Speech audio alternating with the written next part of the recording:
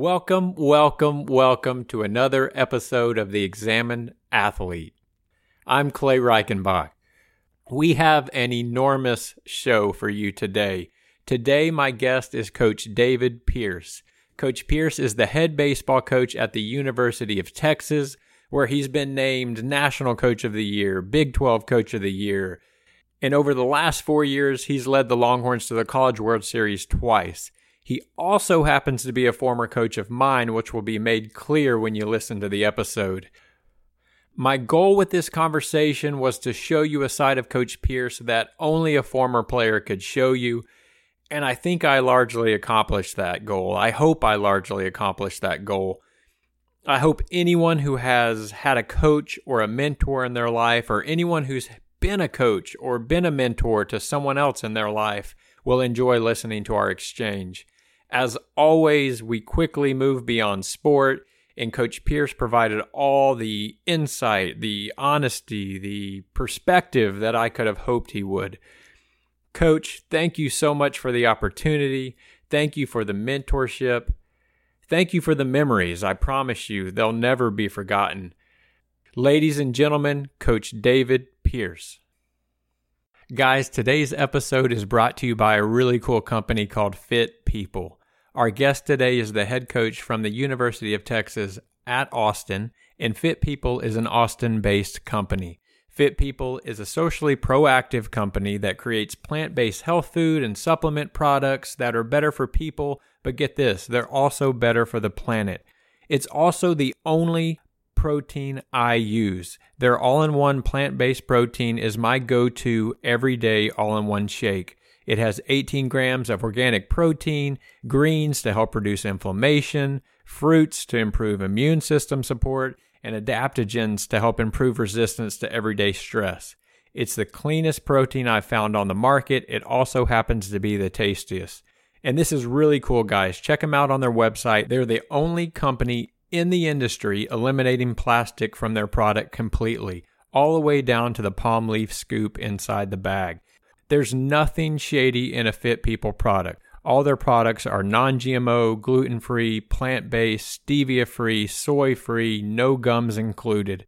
So if you want to check them out, you can pop into any Whole Foods in the state of Texas, or you can go to fitpeople.com. Now pay attention, that's FITPPL.com. FITPPL.com. And for our listeners, they're offering 15% off your first order. Just type in examined15 and you'll receive 15% off your first order. Go to fitpeople.com, check them out, get 15% off your first order.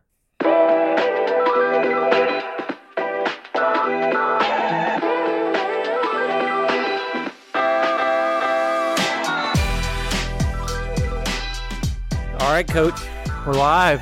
First, thanks for joining me. I appreciate you taking a chance with a former player. Hi.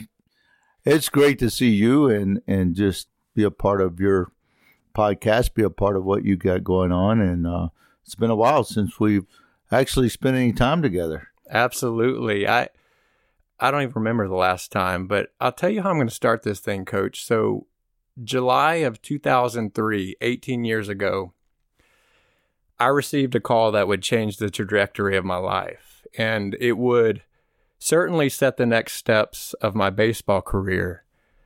But much more importantly, it would determine who were my lifelong closest friends. It would determine the guys that would be in my wedding. It would determine the community I would raise my kids in. And you made that call. I don't know if you remember it, but I remember it verbatim. The first thing that you said, Reichenbach, it's Coach Pierce. Are you ready to be a Rice Owl? And I think about those moments a lot. I think about moments that seem insignificant, but yet change the trajectory of your life. So my question around that is, nowadays, when you call a young man and you say, are you ready to be a Texas Longhorn? Do you take the time to think about the significance of that call beyond baseball? Do you talk to your players about the significance of those calls and that decision? Man, Clay, that is a great question. And honestly, I put a lot of thought in those calls because I do understand the significance of how it changes guys' lives. And it's interesting, too, that most guys don't realize that until they're later in life. And probably at the time you didn't realize what all the changes that were actually going to take place. And so I think the older I get, the more significant that even becomes. I understand the magnitude of having opportunity and what it can do and how it changes players' lives. My son played for me, and it was pretty interesting because he never had that call really, because it was something that he was either going to come to Rice or I'd just been offered the job at Sam Houston State. And it was a question between him, myself, and my wife of, do you want to go to Rice and get a Rice degree, or do you want to go to Sam Houston State? And he ended up going to Sam Houston State because he wanted his own identity, and I thought that was really important for him, for being in our dugout for 9 years at Rice. But it hasn't changed a lot. I still get excited about talking to recruits and trying to explain that it's not a 4-year decision. It's potentially a lifetime decision, and I think you alluded to that. So when you get involved in families and you have the ability to change people's lives, I mean, it's exciting. And then you look back in 18 years ago, we're talking about that. Then I really start to understand the significance of it. It's amazing how many of my former players that I still talk to. I was at 3 different high schools, 5 different colleges, and I mean, I have former players that are in their 50s now. So it's really different and unique, but I wouldn't change any of it. This is a big question and may be difficult to put you on the spot, but can you think through your life about a moment that really changed the trajectory of your life? Does anything stick out of something that just completely upended the direction you were headed? Oh, man. I mean, there's so many things. My journey has been very interesting and really very different.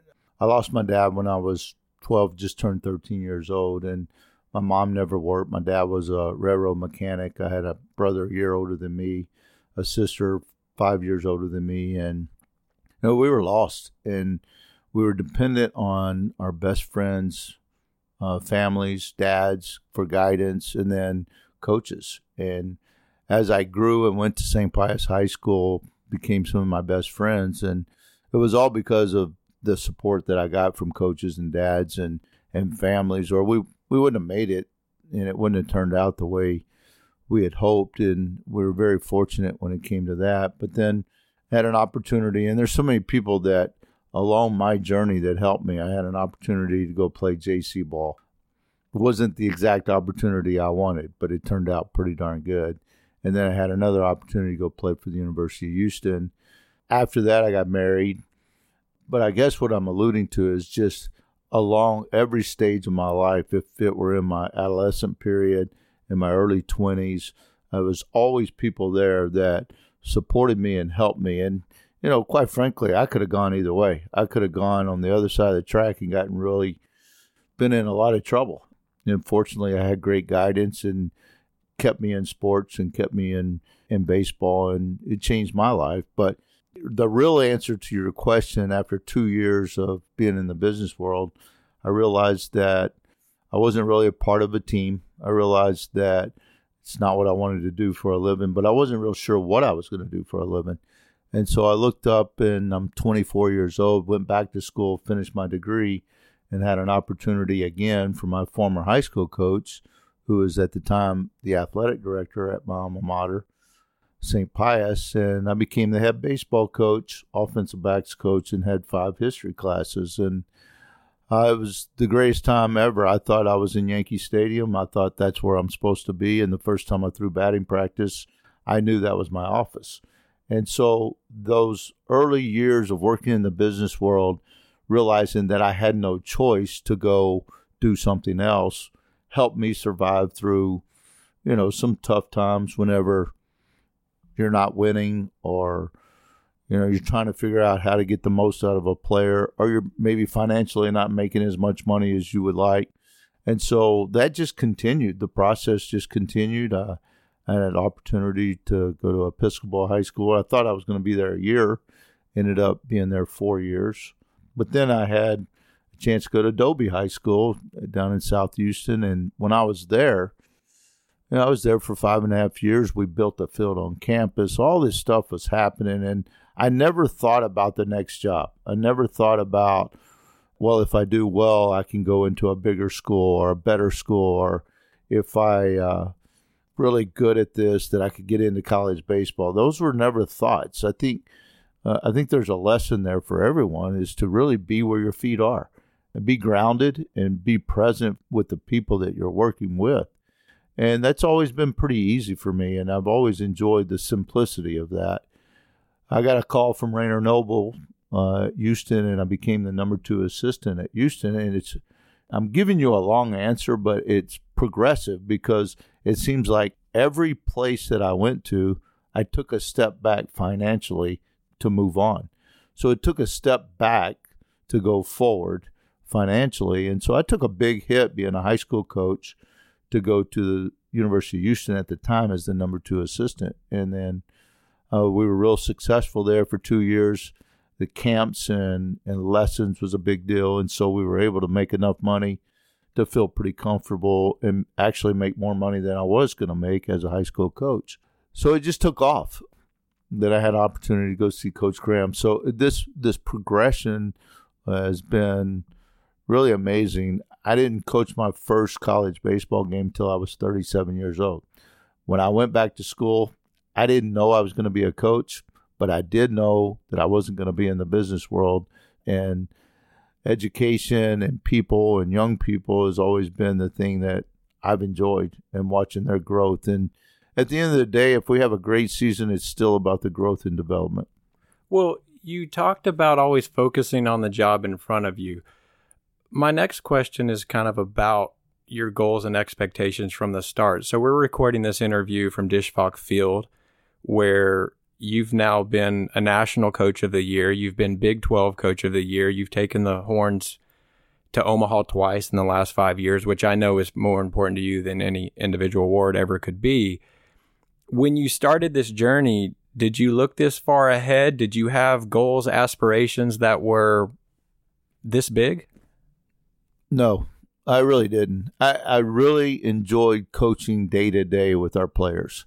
And I think by doing it that way, it always kept me present, and it always allowed me to give all my attention to our team. And I'm a big family guy, so it was either our team, whichever it was, if it was football, if it was coaching freshman basketball, if it was, of course, my love, baseball, has always been what I wanted to do. And so I never really looked at the next job, but by working in camps at Houston gave me opportunity, and then people realized that, maybe I could be a pretty good college coach. Do you think you'd be as successful as you've been if you were looking towards the next job? I mean, maybe that's the lesson, is you're not going to be successful unless you're present, unless you're focusing on what you're doing. Now, we talk to our team right now a lot about distractions, and the world is full of distractions. When you look at young people dealing with social media, we deal with advisors, we deal with scouts. And so if we can get them locked in on our coaching staff and on our goals and our day-to-day, then they've got a chance to be their best. And so I don't think so. Like I said, I've always been a pretty simple person, and it's been pretty easy to be in the present for me.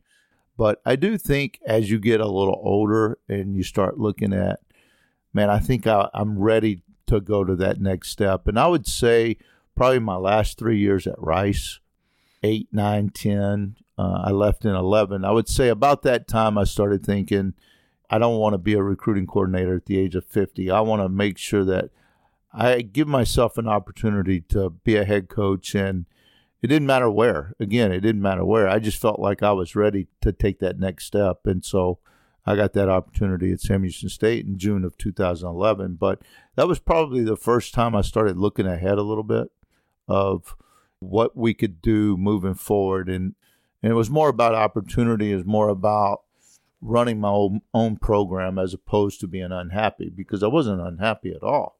That was just the next step in my career. You just mentioned leaving Rice, leaving Houston, where you had a lot of success. Leaving Rice meant taking on uncertainty. It meant the possibility of failure, maybe even the probability of failure. relocating your family multiple times, situations where you could do everything right and some scared shitless 19-year-old kid like me could screw it up for you. These things in life, not just in sport, stop a lot of people from taking the first step, what I would call making space for greatness. How did you avoid letting those challenges, those sacrifices stop you from taking the first step? First of all, I don't think it's luck. I think you create your own destiny. You create your own opportunities. So I was fortunate to go to Rice. I want to tell you this story before we get into the answer of that. When I was at Houston and at the end of the 2002 season, I thought we were one of the best teams in the country, and we lost the Super Regional here. I was here in the stands for that. Yeah, well, I was on the field, and we lost that one. But the point being is when I was asked to come over to Rice, I went in the interview with Coach Graham and probably sat with him 2 to 3 hours, and I didn't do much of the talking, and it was a job that I was interviewing for. And I just remember going through the lineup and him telling me about different guys like Kokhorst. He's got a little hitch in his swing. Understand that if you give him good batting practice, he's going to hit. I said, okay, I get that. And our 2-hole is Austin Davis. Now, Austin is an unorthodox type hitter. He kind of has some length to his swing. Whatever you do, just give him great batting practice because he's a great hitter. Don't mess that up. So I'm starting to get the hint here. And then we get to Vincent Sinisi, who hit 400 the year before, one of the best hitters in the country. And he goes, now, Vincent, left-handed hitter, really great hitter. Whatever you do, don't screw him up. Just throw him good batting practice. And at that point, I realized that he really wanted me to work with this team from a standpoint of give us some great left-handed batting practice, hit some good fungo, and just be a piece of this. And I never forget either. He said, now, Justin Ruckty, Enrique Cruz, he goes, I'm like Pontius Pilate. I'll wash my hands of them, fix them. And we went to work on those guys. But we stayed out of the way of the guys that could really, or already felt like they had a plan, had a good approach, and had a great swing. And we won the national championship that year. And I'll just never forget that the year before, Rice was eliminated in 2002 by Texas, and Texas won the national championship. So in 2003, we eliminated Texas, and we went on to win the national championship.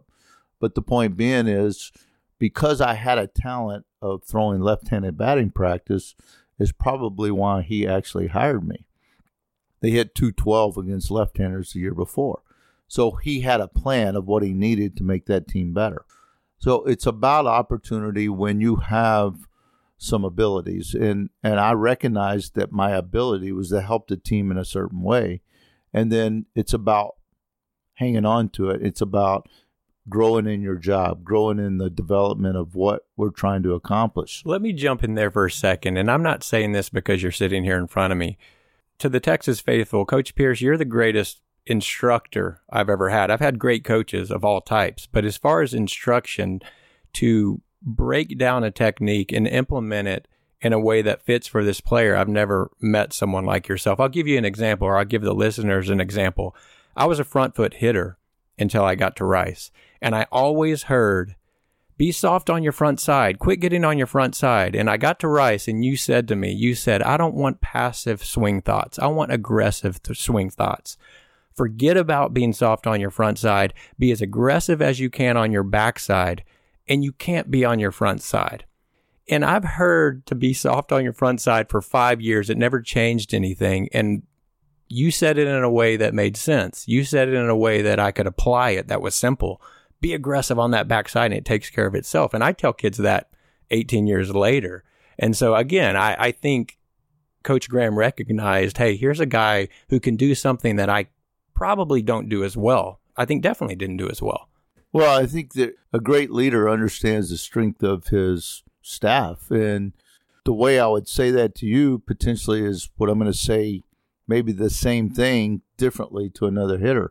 Because it doesn't matter as coaches, as educators, it doesn't matter what we know. What matters is that the student, the pupil, the player can comprehend it and then apply it. And that's the key. That's the entire key to coaching is how do you get across the information that you feel like they need to be successful and put them in the best position to continue their development. And it's about confidence too. It's not just about the swing. I mean, we talk a lot about confidence much more and big in the box and much more about mentality than the swing itself. And we could get into some detail on baseball, but there's so many different variables that go into coaching and go into just being supportive of players too. And I've learned a lot in my years of what not to do and what I feel like works best. And a lot of it's just individualized. Each player's different. And I think if you can take the time and really recognize that, you put your player in the best position to have success. So many guys are different. I mean, I remember Vincent Sinisi would come in my office after every game and look at his at-bats. And all he wanted to do is see if he swung at the right pitches and counts. And so I would be an open door. He'd come in. I said very little. He would look at the film. We'd agree. He'd walk out. That's all he needed. Another guy needs some flip toss. Another guy needs a wholesale change. Another guy needs a mental approach because he's hooking everything. So I think the key is understanding your players, and that's the relationships that we're looking for to be in a position to actually communicate and develop. Well, you talked about confidence, which is a topic we speak about on this podcast all the time. And back when I was at Rice, we were facing guys like Houston Street at Texas, and I remember talking about it with you and with Coach Graham.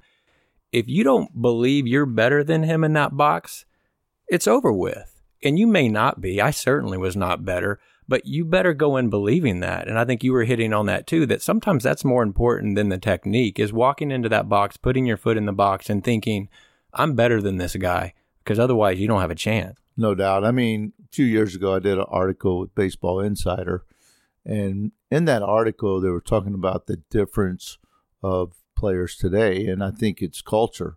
I think the culture is we grow up in batting cages and we start structure before we understand the game and before we just go play. And so that mix of how do you approach that? So nowadays, I feel like at times we put the cart before the horse. And in other words, we're teaching mechanics, analytics before we teach mentality and mental approach. Mental game plan, mental routines. And so we've done a really good job here at Texas of flipping that and going back to mentality, mental approach, mechanical, and then analytics when needed. And so there's a blend that you have to be prepared for. But if you go into just trying to fix a swing, doesn't mean you're a better hitter. It's about me against you. And in that competition, I'm better than you no matter what happens.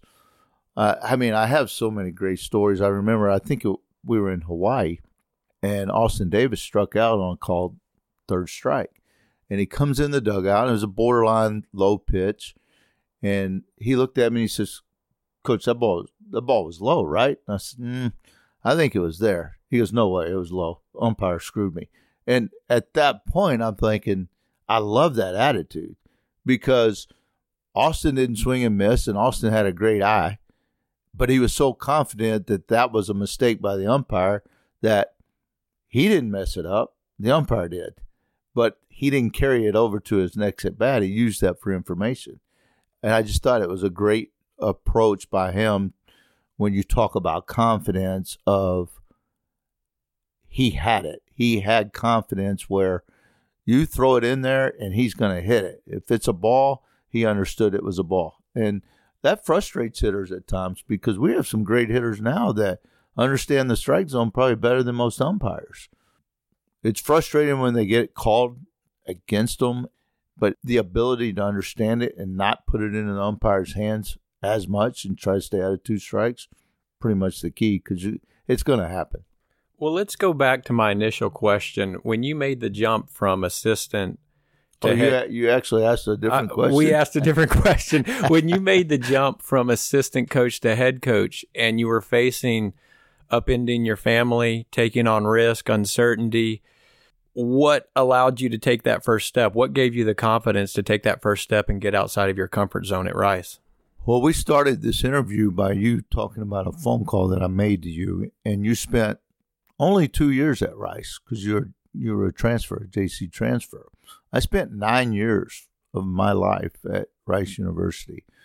A lot of sweat, a lot of tears, a lot of hard work, a lot of fun. Still have so many great relationships there. Still talk to Coach Graham, still talk to Coach Taylor quite a bit, and a lot of former players. But what's interesting is when I left, it was a timing deal. I was ready to move on. I was prepared for whatever happens.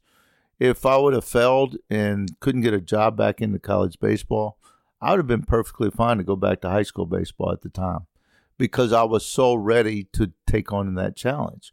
And so if you're fearful of that, you're not going to be successful. If you look back, you're not going to be successful. So you have to make that decision and move forward. And, I tell players or even my own kids, I said, once you make a decision, after you gathered information, you've got the percentages, you've got information that you feel like is pertinent to the reason why you take the job or move to a different city or whatever the case is, you look forward. And we built a house in Huntsville thinking we may be there the rest of our lives. And we weren't moving to Sam Houston State, to move to Tulane, to move to Texas. That wasn't the goal. The goal was to go be the best we could be in Huntsville, Texas at Sam Houston State. I think because, and we'll go back to the simplicity of the day-to-day and being engulfed in the day-to-day, it allowed opportunity to happen after that. We were really good. We won the league 3 years in a row, and the first time ever in the Southland that a team was in a large bid in 3 consecutive years we were to be able to advance into the regionals. So that created opportunity, and it didn't create opportunity because of me or just the coaches. It created opportunity because we had players that bought into what we do. They were talented, and they had a blast. I don't think you can do anything in life if you don't enjoy it.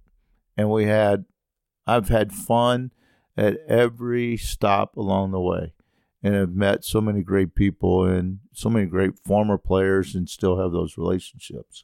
Well, I think of 2 lessons as I hear you speak. Number one is you got to focus on stacking bricks. And if you're not stacking that brick as perfectly as you can stack it, if you're focusing on the cathedral that you're thinking you're building, you're never going to build that cathedral. And a couple of weeks ago, I had Jeff Tarpinian on the podcast, Texans linebacker, Patriots linebacker, and he spoke about, I think the way he phrased it is making space for unlikely outcomes, making space for greatness. And if you don't make that space, you're never going to be great. You don't step away from Rice and say, yeah, I may fall on my face, but if I don't give some space for this unlikely outcome, I'm never going to be great. I may be good, I may be above average, but I'm certainly not going to be great.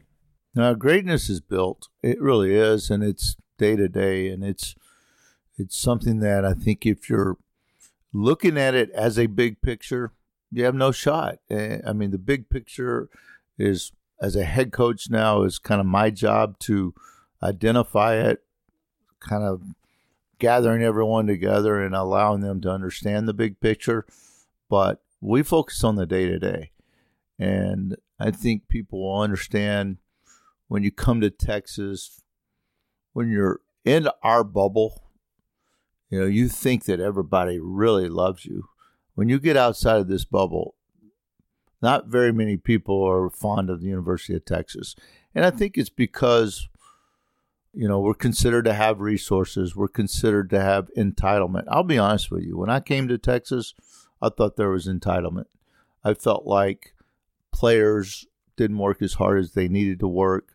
I thought they focused on the materialistic things that came along with the university and came along with this program. And it was a short period, but it was here. We immediately got rid of that, and I'm just so proud of where we are in our culture and with our program right now, where the expectation is what it needs to be. But that doesn't just happen. And when you're talking about greatness, That didn't happen the first day we showed up because we'd won at Tulane. It's about building relationships, creating respect between players and coaches, and wanting to be great together. And I think that was a key for us. And we just continue to do that every day, from our staff all the way through our players, our support staff. You mentioned Tulane. You mentioned Sam Houston State. You were extremely successful there. You won at Tulane. You won at Sam Houston State. You've won at Texas. But I assume there had to be tough times. There had to be doubt. There had to be stress, insecurity, maybe even tough on your family moving around. What are your strategies for dealing with stress, dealing with anxiety, dealing with setbacks? Every single coach, every single player has self-doubt at some point. And I think at some point you have to mask that a little bit, and you have to have the ability to have mechanisms to fight it off. I get aggressive. I tend to get very aggressive when my back's against the wall, when I don't feel comfortable. You know, I can recall leaving Sam Houston State, both my coaches going to Tulane with us, all of us selling houses, buying houses. I had a little 1,500 square foot house, but it was spotless. And Wally Pontiff, and the Rice folks will recognize that name. His son, Wally Jr., played third base, and his last game before he passed away was in a regional against Rice. And we actually gave his family third base from Rice University, which I thought was really pretty cool. That had happened before I got there. I think it was 2002. But anyway, Wally Pontiff's brother put us to live there, and I was the one paying the rent, and the coaches were coming in and out. We were trying to sell homes and buy homes, and it's just all these struggles of just uprooting your family and then starting over and then building a new culture and a new program and just constant movement. But long story short, I moved 11 times from the day I left Rice until I moved in the house that I live in right now. And so it'll test your marriage for sure. It will definitely test your commitment to your family and how they see things. And that's where I've been really blessed. Both my wife and both my kids have just been so supportive along the way. But it was hard to leave Sam Houston State, Huntsville, Texas kid my whole life, to go to New Orleans, Louisiana was just not me. And that job happened to fall into place. And it was because we created it, but I didn't even want to take that call. And ended up going there. It was the best thing we ever did for 2 years. I didn't want to retire in New Orleans, but we had 2 great years there before we were fortunate to come back home and come to Texas. But it's difficult. I think you put a lot of stress on them, but I think the way that you handle that is a lot of that comes from your roots. It's innate, where there's just something in you that drives you, and there's something in there that tells you every single day that it's going to be good, and we're working towards something. And I've never gotten down or stressed out to the point that I couldn't handle that moment where I felt like I'm just overwhelmed. Now, there's been times where we've thrown things up against the wall trying to figure out a player or a lineup or prioritizing something to make sure it gives us the best chance to win. And you're not always right. I think that's the beauty of it, is that you can do so many different things and accept the failure. I will say, when you come to Texas, every move you make is exposed, and so it's questioned. So there's some things that stress is a part of that. But just quickly, I'll tell you, when I went to Sam Houston State, I replaced Mark Johnson, who's a great coach at A&M. But I absorbed a team that wasn't very good, so we had their attention. When we went to Tulane, we replaced Rick Jones, who was there for 21 years, built that program. But they had struggled a couple of years before. So they were ready for a change, and we were the right change. And the same thing happened here. I followed, the all-time winningest coach in college baseball at the time, but they had struggled a couple of years coming in. So the transition made it a little bit easier for us, knowing that we were going to a program that needed a change, and the players were ready for a change. And so that was that definitely made it easier. the other piece of that is something that's very unusual and that you haven't seen in college baseball probably, and maybe never will see. When I went to Sam, we built that staff with Philip Miller and Sean Allen, and they were there with me for 3 years. Went to Tulane. They came with me to Tulane, and now at Texas. So you have 3 coaches that have been together for 3 different universities going on 11 years. It's unprecedented. I mean, you're probably never see that again. And that right there is something I'm very proud of because it goes back to loyalty, respect. It goes back to taking care of people the right way and just friendships. It goes back to the simplicity of how I've always lived my life. Before we get to the University of Texas, I want to talk to you a bit about motivating young people, which is crucial for what you do for a living. I don't think there's any chance you remember this, Coach, but we were on our way back from California on a plane ride at Rice, and you and I sat next to each other, and we had this probably hour-long conversation about motivation. And I remember specifically you saying, a great coach recognizes very quickly when a kid needs a pat on the ass and when a kid needs a kick in the ass. I want you to speak about your motivating style, how it's evolved. How do you pick up on those things early on as a coach? I'm impressed that you remember these conversations, but I appreciate it. You know, as you're older and you're teaching and you're talking and you're, I guess, in the development stage, you don't look at it as the way we're looking at it now. So it kind of opens my eyes. But I think there's an ability that people have, an innate ability, an intuition, an instinct of reading people. And I don't think I would have been a great businessman. I don't think I could sell insurance, but I've always invested in kids, and I've always invested in kids' movement. And I like to pay attention to body language. You asked me earlier the difference of being a position coach, where the technical piece is always there to move it into a management position as the head coach. When I went to Sam Houston, I had to take a step back and go, all right, what's going to be my role? How am I going to motivate our coaches and create this image of what we're looking for of the type of team that we want to be?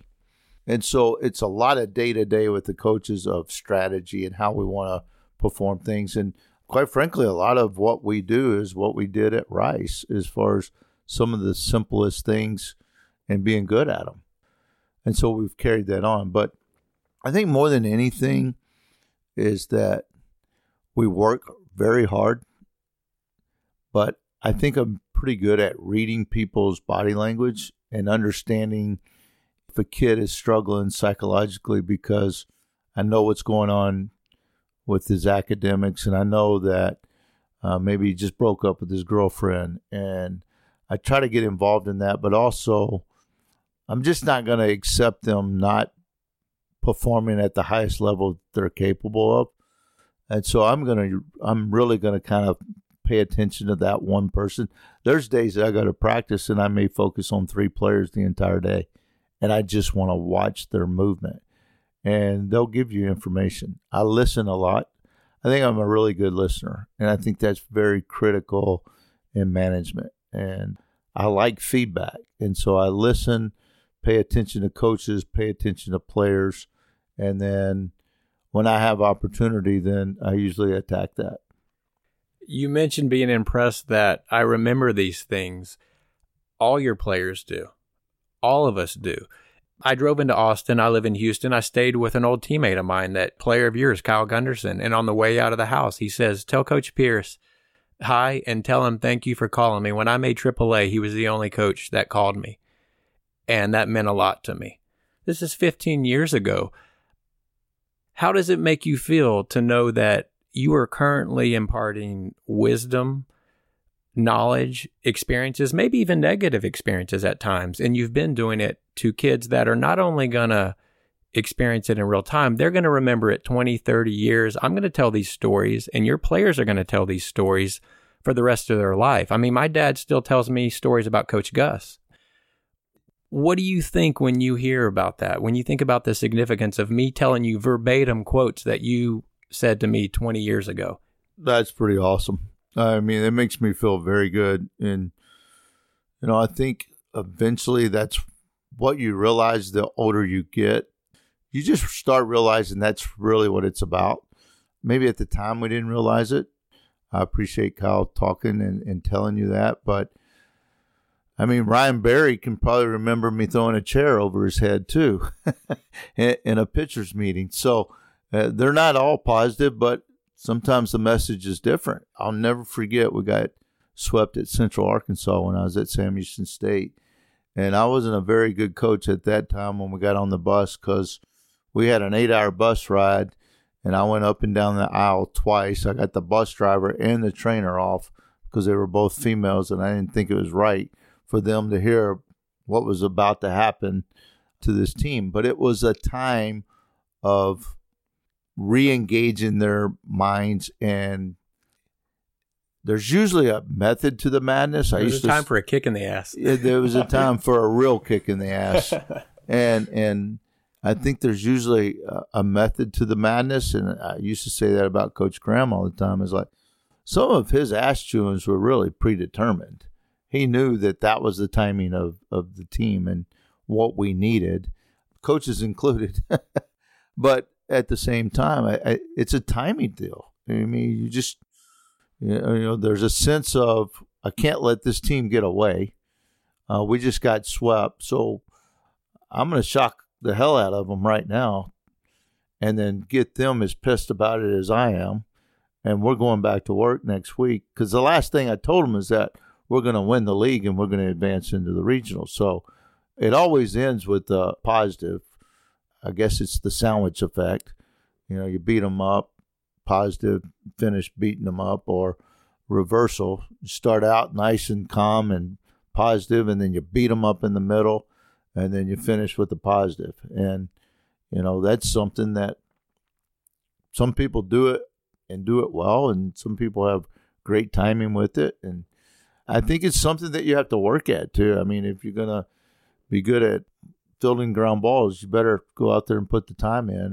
And that's what I do. I mean, that's what I do for a living. And so it's very appreciative when I hear stories. And, of course, we laugh at the stories that maybe not are so appealing but still create a good message for sure. You can define success a lot of ways, and we talk about that a lot on this show, but right up there near the top has to be players coming back 20, 30 years later and thanking you for a call or thanking you for an insight. So, I mean, that's pretty cool. But you mentioned growing up leaning on coaches for more than just a coach without a father. I think to give fans a peek behind the curtain, college coaches are oftentimes more than coaches. I can remember, again, I don't know whether you remember this, but I took a job in commercial real estate. In the first interview, I'd graduated, I'm in my apartment, I'm getting dressed, and I realized I can't tie a tie. Do you remember this? And I didn't know what to do. So what do? I scramble up to Reckling Park at Rice, and I find you, and you tied my first tie for my first job. How about that? And European style, because that's the only tie I know. It was beautiful. But do you think of yourself this way as more than a coach? Do you take that role seriously? Yeah, I do. I just think it's awesome to hear some of the simple stories of, what made a difference. And I think players go through this period of coming in when they're 18 years old, and there's a sense of, hey, I've made it. I made it to college baseball. And it's actually just the start. It's really just the start of the next chapter. And then what happens after that, we allow it to happen. But those are pretty impressive to just reflect back and think about the difference that you can make in a person's life, and to enjoy it and to be genuine when you do it. And I think we had a lot of great players around us to make it enjoyable. Yeah, there's so many different ways to direct this. I mean, if it's in a cage and the light goes off for a player or a mechanical movement, or a big play. And I think nowadays there's so much information, and players are just, it's tough to be young. It's tough to be 18 to 22 years old. And the one thing I think I've found out that I've gotten better at, and I can honestly say this, is that I've learned how to take pressure off of players more so than putting pressure on players. Our players are very motivated. They're highly motivated. They want to have success. And they get a lot of pressure from their own support systems. And so it's our job to kind of relax them and give them this sacred environment that they're in for the next 3 to 4 years. And I think if we can go there, then you can see a player's development, not only on the field, but mentally. And you can see how a player just grows up into a young man. And then they're able to also look back at the ways that they can help teammates or, future teammates. We've had some players where I really just felt like that they had the ability to make people around them better. And I think if you surround yourself with those types of players, you're going to have success. Let's talk about the pressure to perform a little bit. There's only a few programs in the nation that rival Texas as far as expectations and pressure to perform. Were you mindful of this coming in? Did outside expectations play much of a role in your thought? It never has. And it's remarkable mentally that I have felt so confident and so secure because I had no real skin in the game to feel that.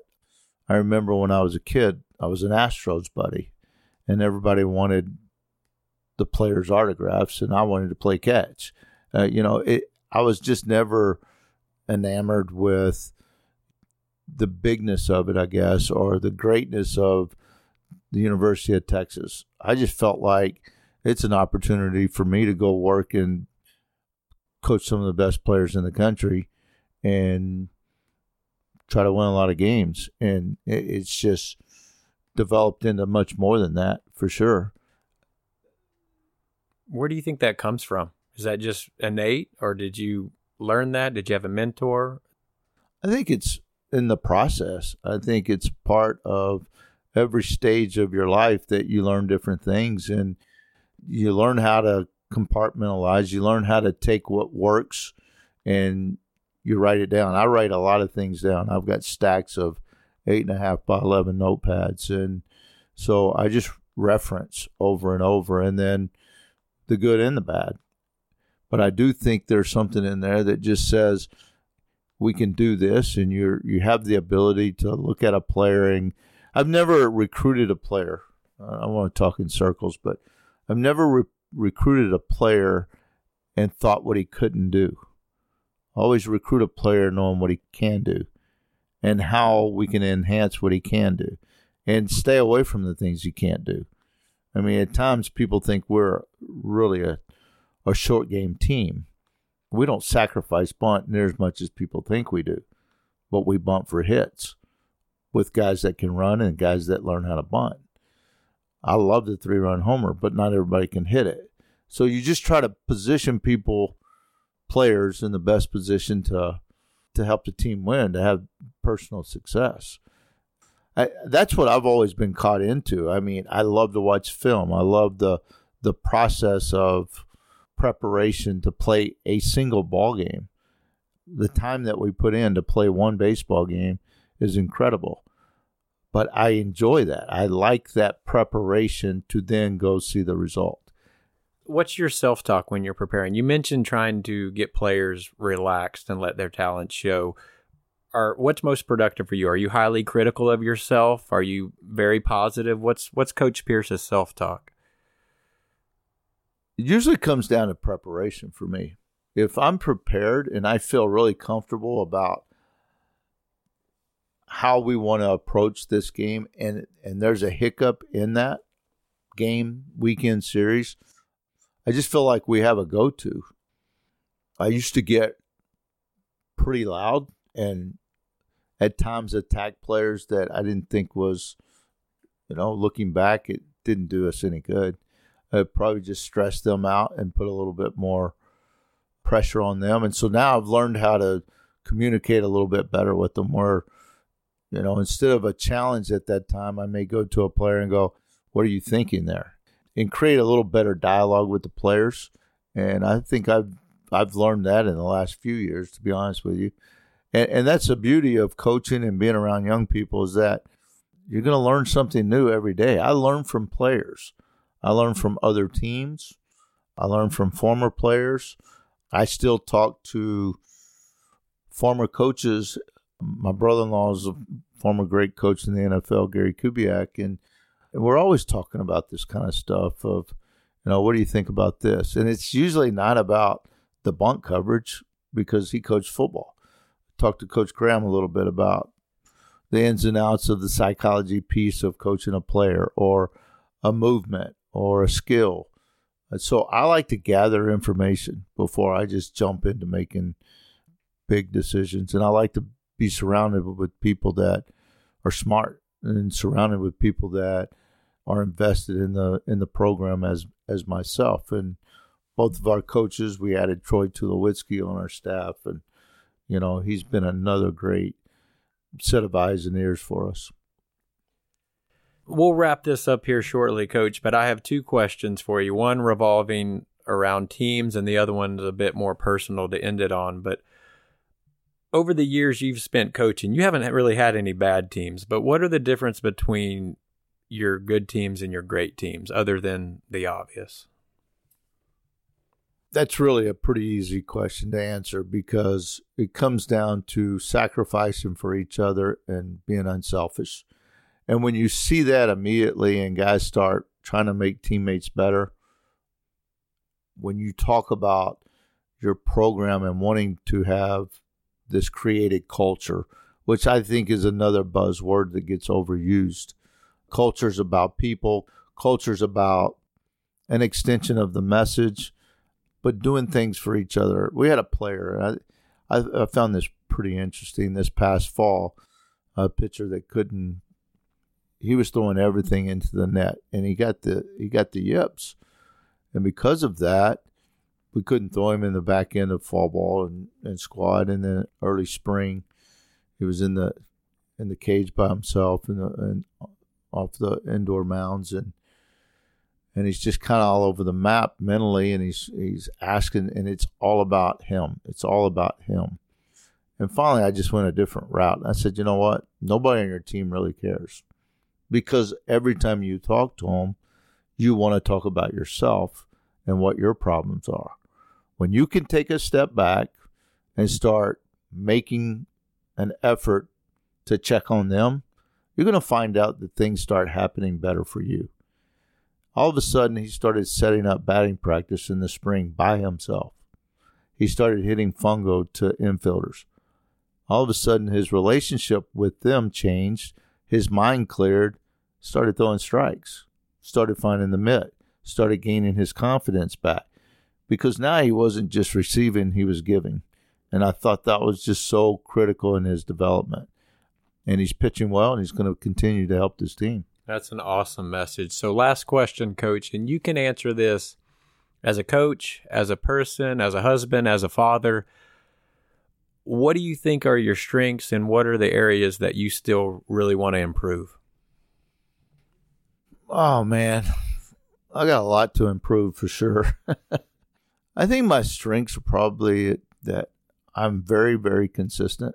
Every single day, you know what you're going to get from me. And I feel like I'm a good listener.